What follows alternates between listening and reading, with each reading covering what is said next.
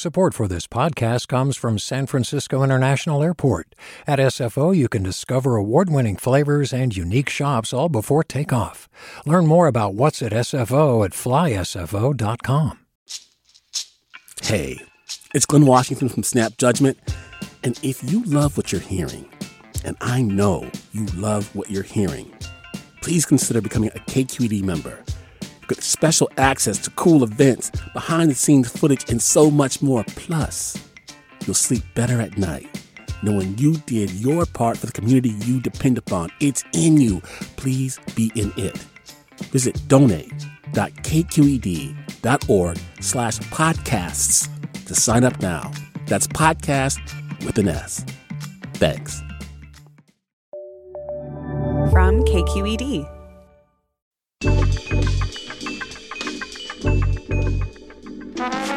Hey everyone, from KQED Public Radio, this is Political Breakdown. I'm Marisa Lagos. And I'm Scott Schaefer. Today on The Breakdown, today we have a state lawmaker on the show who's looking to knock off a fellow Democrat and become the state's insurance commissioner.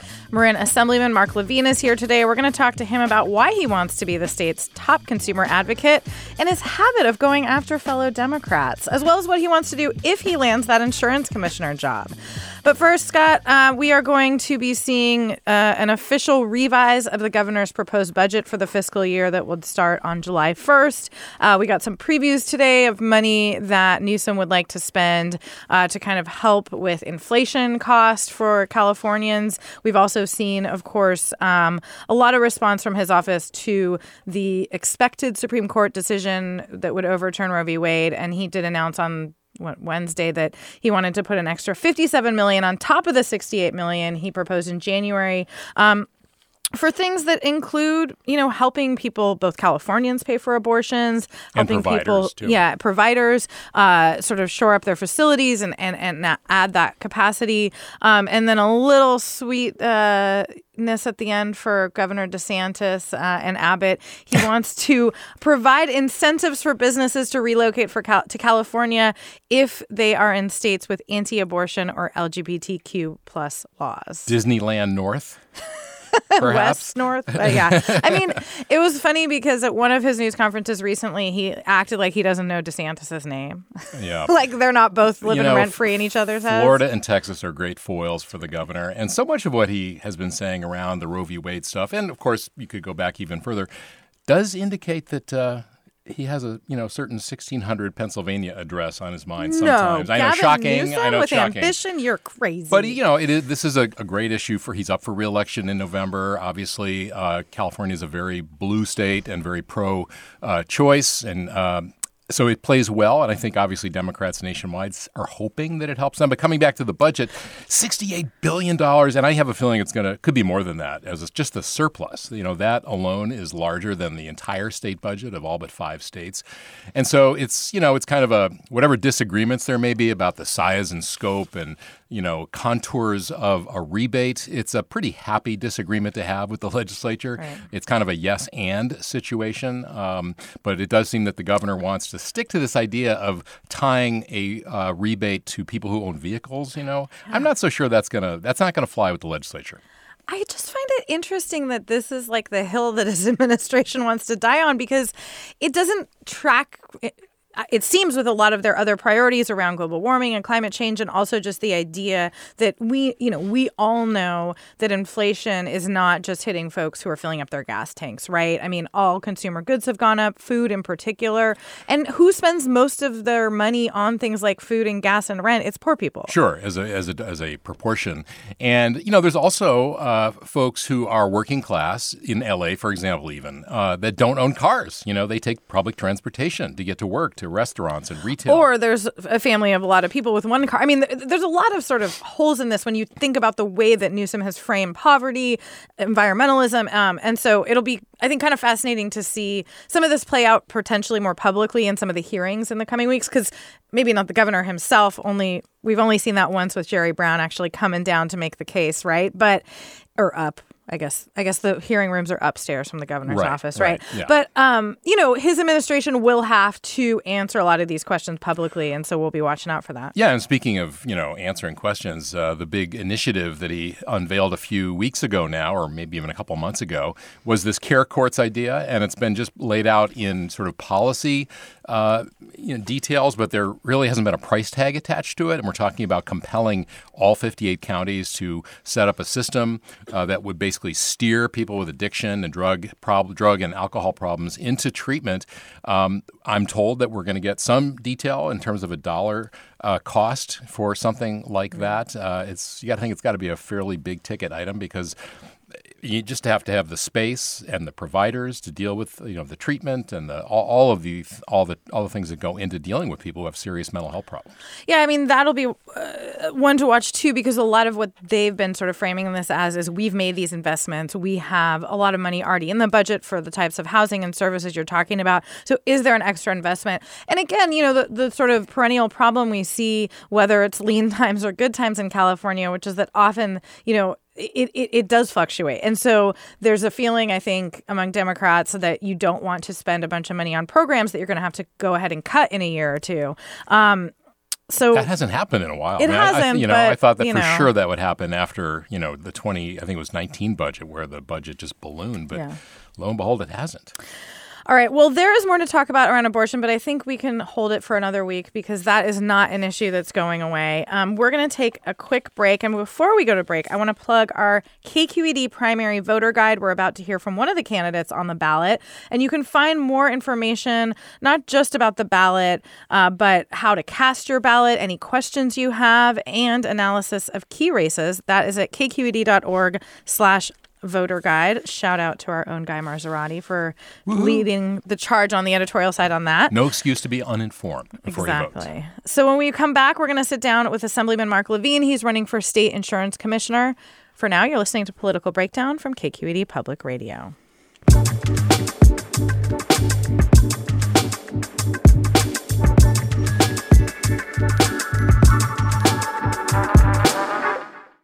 Welcome back to Political Breakdown. I'm Marisa Lagos here with Scott Schaefer, and today we have Marc Levine here with us in studio like COVID never happened. He is a Democratic Assemblyman representing Marin, and he is running for insurance commissioner. Assemblyman, welcome to Political Breakdown. Good to see you. Thank you both so much. It's really nice to join you in person. It is nice to join in person, right? It is. It's always better. Totally different. Totally different.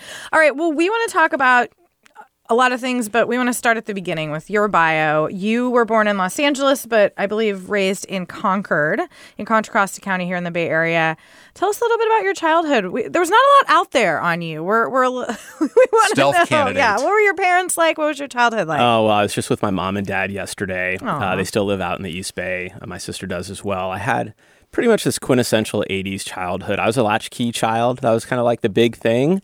And my mom worked part-time at the Sun Valley Mall. I spent a lot of time out there, waiting very for 80s, very 80s. waiting for her to get off work, Yeah. and just really blessed. Now I think like so many other people in the Bay Area, part of that sandwich generation where I was the one accompanying my father to a doctor's appointment. He's 88, he's got Parkinson's, and I want to be there when medical and healthcare decisions are being made on his behalf, see that he's engaged, that he knows what's going on, be there to support my mom as she's going through this as well. And so I'm just grateful for them being a part of my life and wanting to be there for them when they need it. Were they political at all? Did they sort of guide you on this path you got on? Or any of do you have siblings that got into politics? Did they politics? warn you against it? I was the only Republican. Yeah. So I found out that we were Democrats when I was in, I think, first grade. And I walked with my neighbors after school back to the school where they were voting for Reagan. And I came home from that walk with them and told my mom what we had done. And my mom said, "Oh, no, we're Democrats. We vote for Carter." And so that was kind of my first political memory. But they weren't really politically engaged, but they were engaged in community, active in our synagogue. And I knew that it was important to be part of community and that public service was a part of just life in general, to engage in community that way. Absolutely. So you went to Cal State Northridge, and I think you were there when the Northridge earthquake hit. Tell us, where were you? What happened? Yeah, what was early your morning. experience? Yeah, it was very early in the morning, but I fortunately, it was over winter break, and I was here in Northern California. Next question. Yeah, but I had one friend who was at the home I lived in, and he was by himself. Everything fell. He had a hard time getting out. He had to climb through a window. And I remember the inspectors come by saying that they were going to red tag the house after I'd returned a week later. And we looked at the inspector and said, if you red tag this house, you're going to have 7 homeless people right away. And so he yellow tagged the house, said, don't sit near the chimney. Oh, wow. Eventually the chimney came down. Where were you in Loma Prieta in 89? Were you out of the state I as well? was in a driver's ed car on Concord Avenue. Right. I was in the back seat, not the one driving at that time, but we all wondered, like, Thought you had a flat tire. We have a flat tire, but everyone got out of the car. And so that was a really strong memory of Loma Prieta as well. So it's interesting how living in different parts of California to know about what happens when disaster strikes. Of course, many years later, representing Sonoma County, we saw the North Bay fires that impacted thousands of people. Yeah. You went to the Naval Postgrad School in Monterey for a master's in national security. That was surprising. One of the things we dug up. What did you major in before that? So I got a job offer from them, and I even told them during the phone interview. I was sitting in my office in Los Angeles at the time after college, and I told them, I think you've got the wrong guy. And they're like, well, it's okay. Even if you don't know anything, I was trying to say I don't have any military experience or knowledge. I said, that's not why we want to hire you. They were interested in my public affairs skills. They were very concerned about the base realignment that was taking place in the late 90s. And so when I went and flew up to Monterey to interview, I asked them if I could also attend school, get my master's degree. And they said, we can't guarantee that they'll accept you academically, but if they do, we'll let you come and take your coursework. So I did do that, got my master's degree in national security affairs, and then I got involved in developing software to monitor humanitarian data. And I had an amazing career, traveled to every continent, helping human rights organizations and quasi-governmental organizations monitor human rights abuse, essentially, in partnership with the State Department, other international NGOs. And then I fell in love and got married and wondered why I was traveling around the world when I should be, more closer to home and enjoying that part of my life. So, but there's a gap between then and when you ran for office, right? What did you do in the meantime? Yeah. So you guys had a couple kids. Yeah, we had a couple kids. I worked here in the Bay Area. I worked closer to home. But that was still in that same sort of work, or? Yeah, so I worked for nonprofits, educational institutions, also startup, and then got involved in my local city council. So some local city issues came up, decided to run for city council, and that was how I got kind of started onto this political path. I want to ask you about that first race because it has sort of echoes today, which we'll get to in a minute. But you ran for the San Rafael City Council. That's right. And you then later ran for the Assembly in 2012 and took on an incumbent Democrat who was a rising star, Michael Allen. He was sort of had some labor support, had a lot of Democratic Party behind him, and you ran against him even though you were pretty unknown.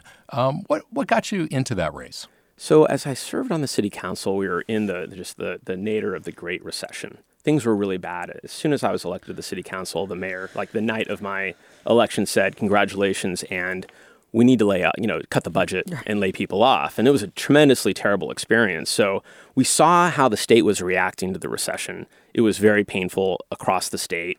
And in redistricting that year, someone who didn't live in the district decided to move into the North Bay district that I now represent, Marin and Sonoma County.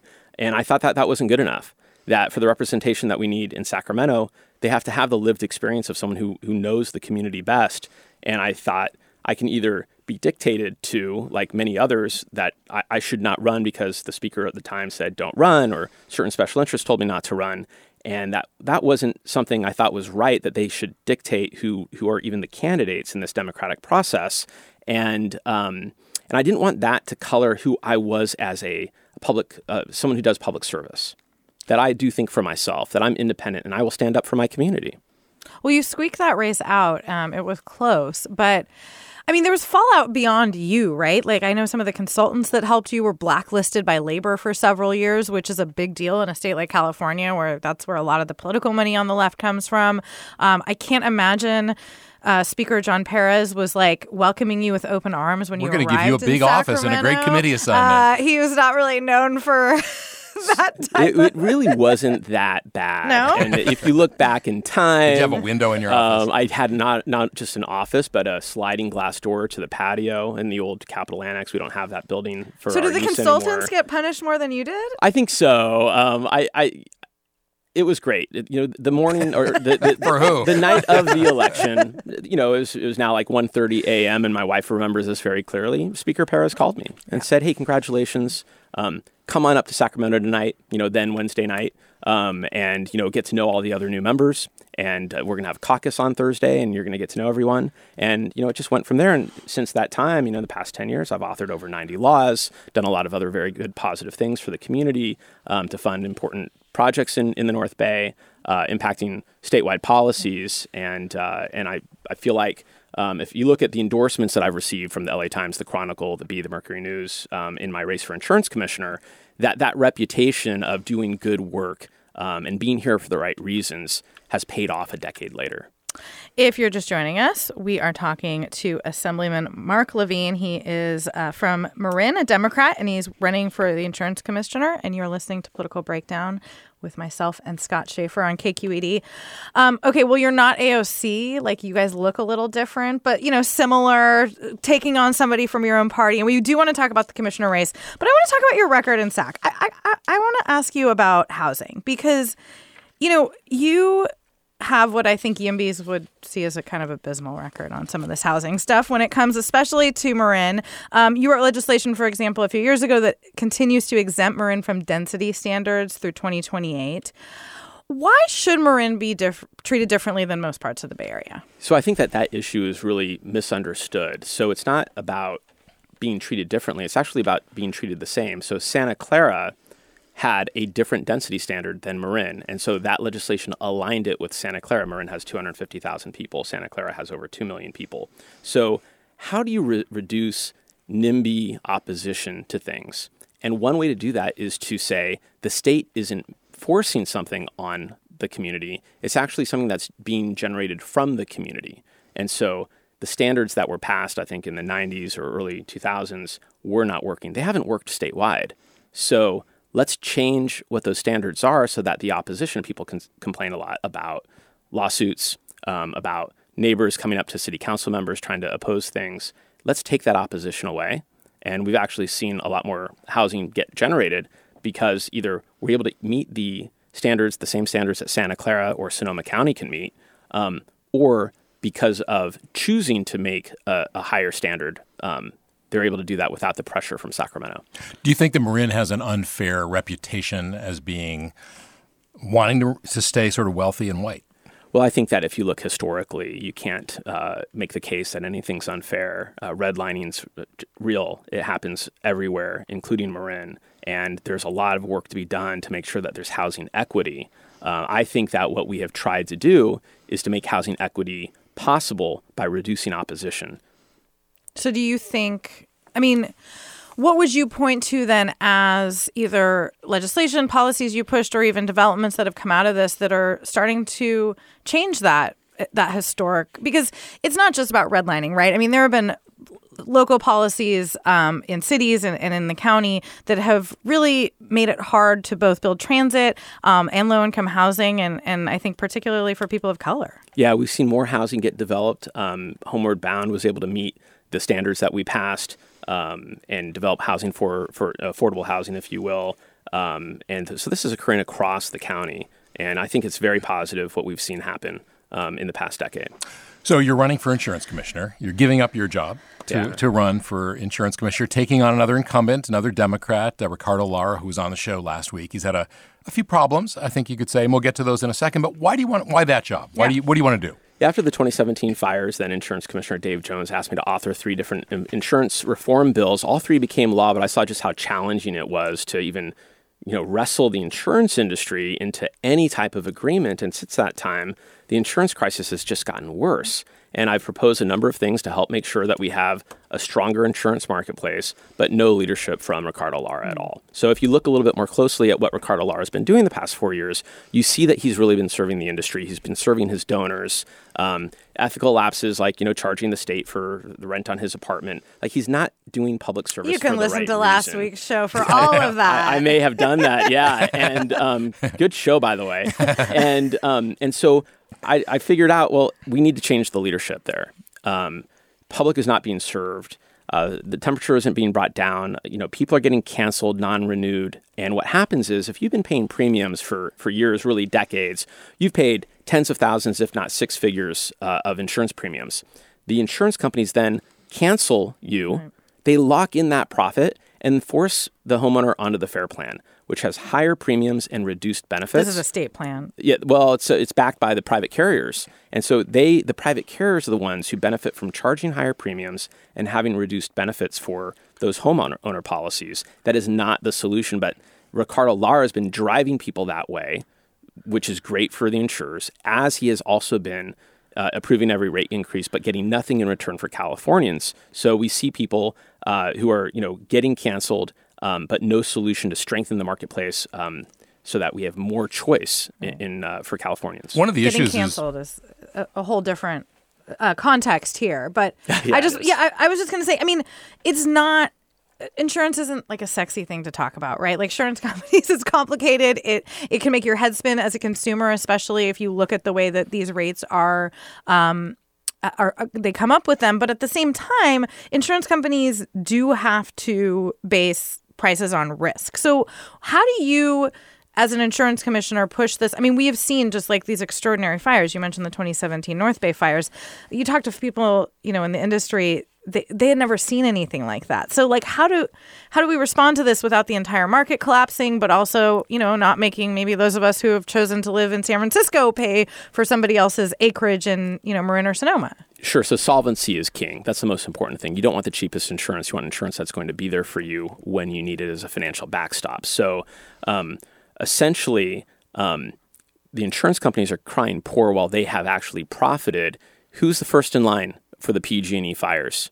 Insurance companies. So they say that they've had these losses. Well, these biggest fires, the Camp Fire, the Tubbs Fire, PG&E paid the insurance companies first. Who's left holding the bag? Homeowners, who are the ones who are trying to figure out with the PG&E settlement what's left for them. Yeah. And it's not enough. And so I think insurance carriers are trying to take advantage of this rather than actually be honest. And we saw this with the passage of Prop 103, which created the Office of Insurance Commissioner. Immediately after that, insurance rates went down.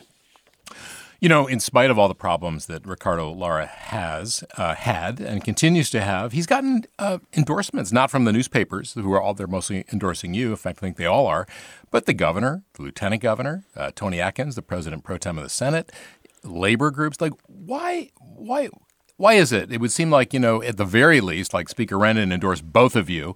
Why do you think that they're sticking with him? I think there's a very interesting point to be made here.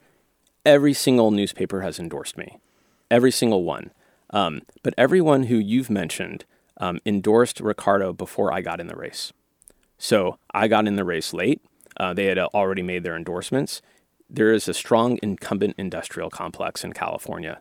And they, put those wagons together to defend themselves because no one who's in elected office ever wants to be challenged. Are you saying that if you had gotten in earlier, they would have endorsed you, perhaps?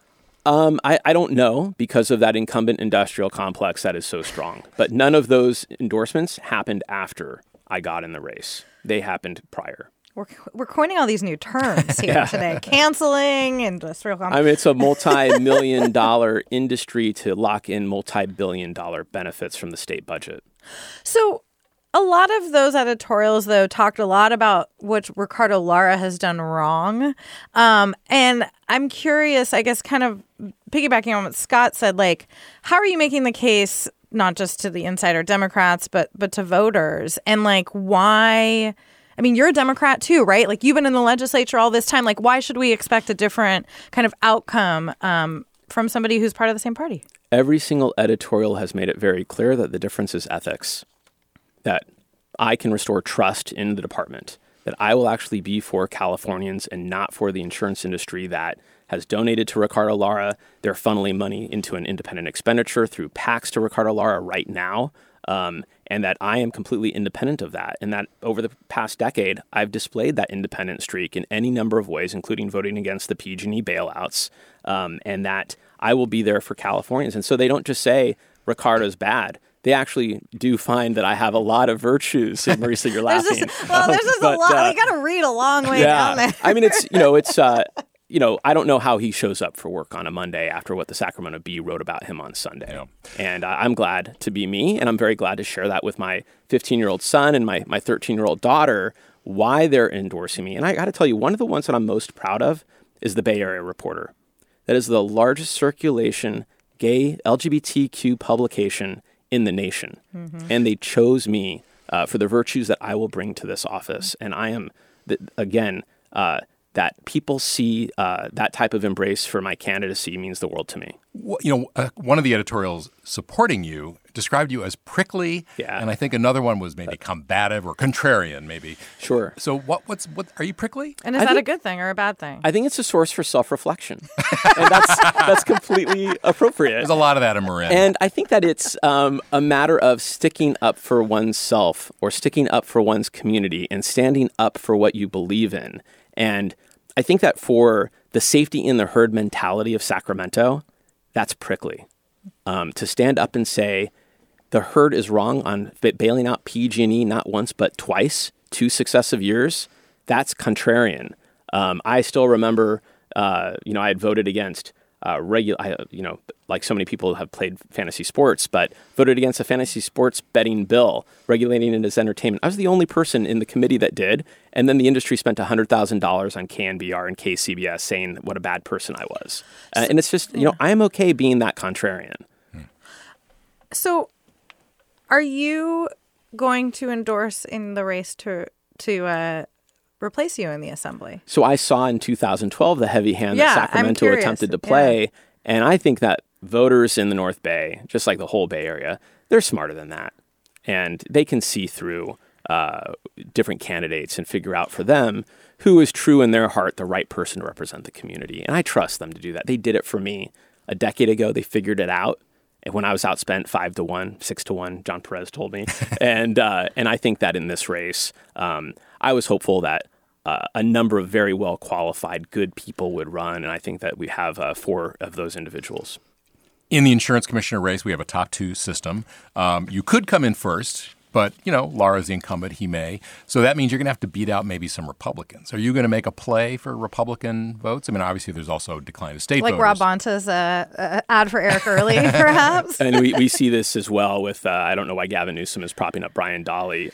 But I can't imagine why. Yeah, so I don't think I have the resources or money or super PAC that's going to do that for me to try to navigate some political path that's easy. I think there's really only one path, which is to make sure voters know that there's a difference between Ricardo Lara and me, and hope that voters, have read the endorsements and know why I'm a better choice to stand up for them against the insurance industry that has backed Ricardo Lara this whole time. All right, 20 seconds left, but what are you going to do for fun this summer if you make it through this primary? Oh my gosh. So my daughter's bat mitzvah is the weekend after the election, so that's something to really look forward to. And she really wants to go to the Basketball Hall of Fame, which is in Massachusetts. Right. So well, mazel tov. Yeah. Amazing. All right. That was State Assemblyman Marc Levine. He is running for insurance commissioner. Thank you so much for joining us. Thank you. That's going to do it for this edition of Political Breakdown. We're a production of KQED Public Radio. Once again, don't forget to check out our voter guide for the June primary. That is fresh up this week at kqed.org/voter guide. And don't forget to vote. Yeah, don't forget to vote. Our producer is the one and only Guy Marzorati. Our engineer, Katie McMurran. I'm Scott Schaefer. You can find me on Twitter. I am cleverly at Scott Schaefer. And I'm Marisa Lagos. You can find me on Twitter at @mlagos, but I try to stay away from it. No, you don't. No, I don't. Have a good one, I'm retweeting everyone. you all the time.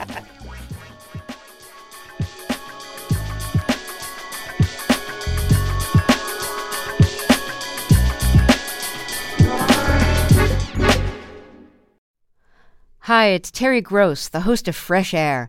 We bring you in-depth, long-form interviews with actors, directors, musicians, authors, journalists, and more. Listen to our Peabody Award-winning Fresh Air podcast from WHYY and NPR. Hi there, I'm Rand Abdel-Fattah from Throughline. If you're listening to this podcast, you know that KQED produces exceptional storytelling that keeps you informed, inspired, and entertained.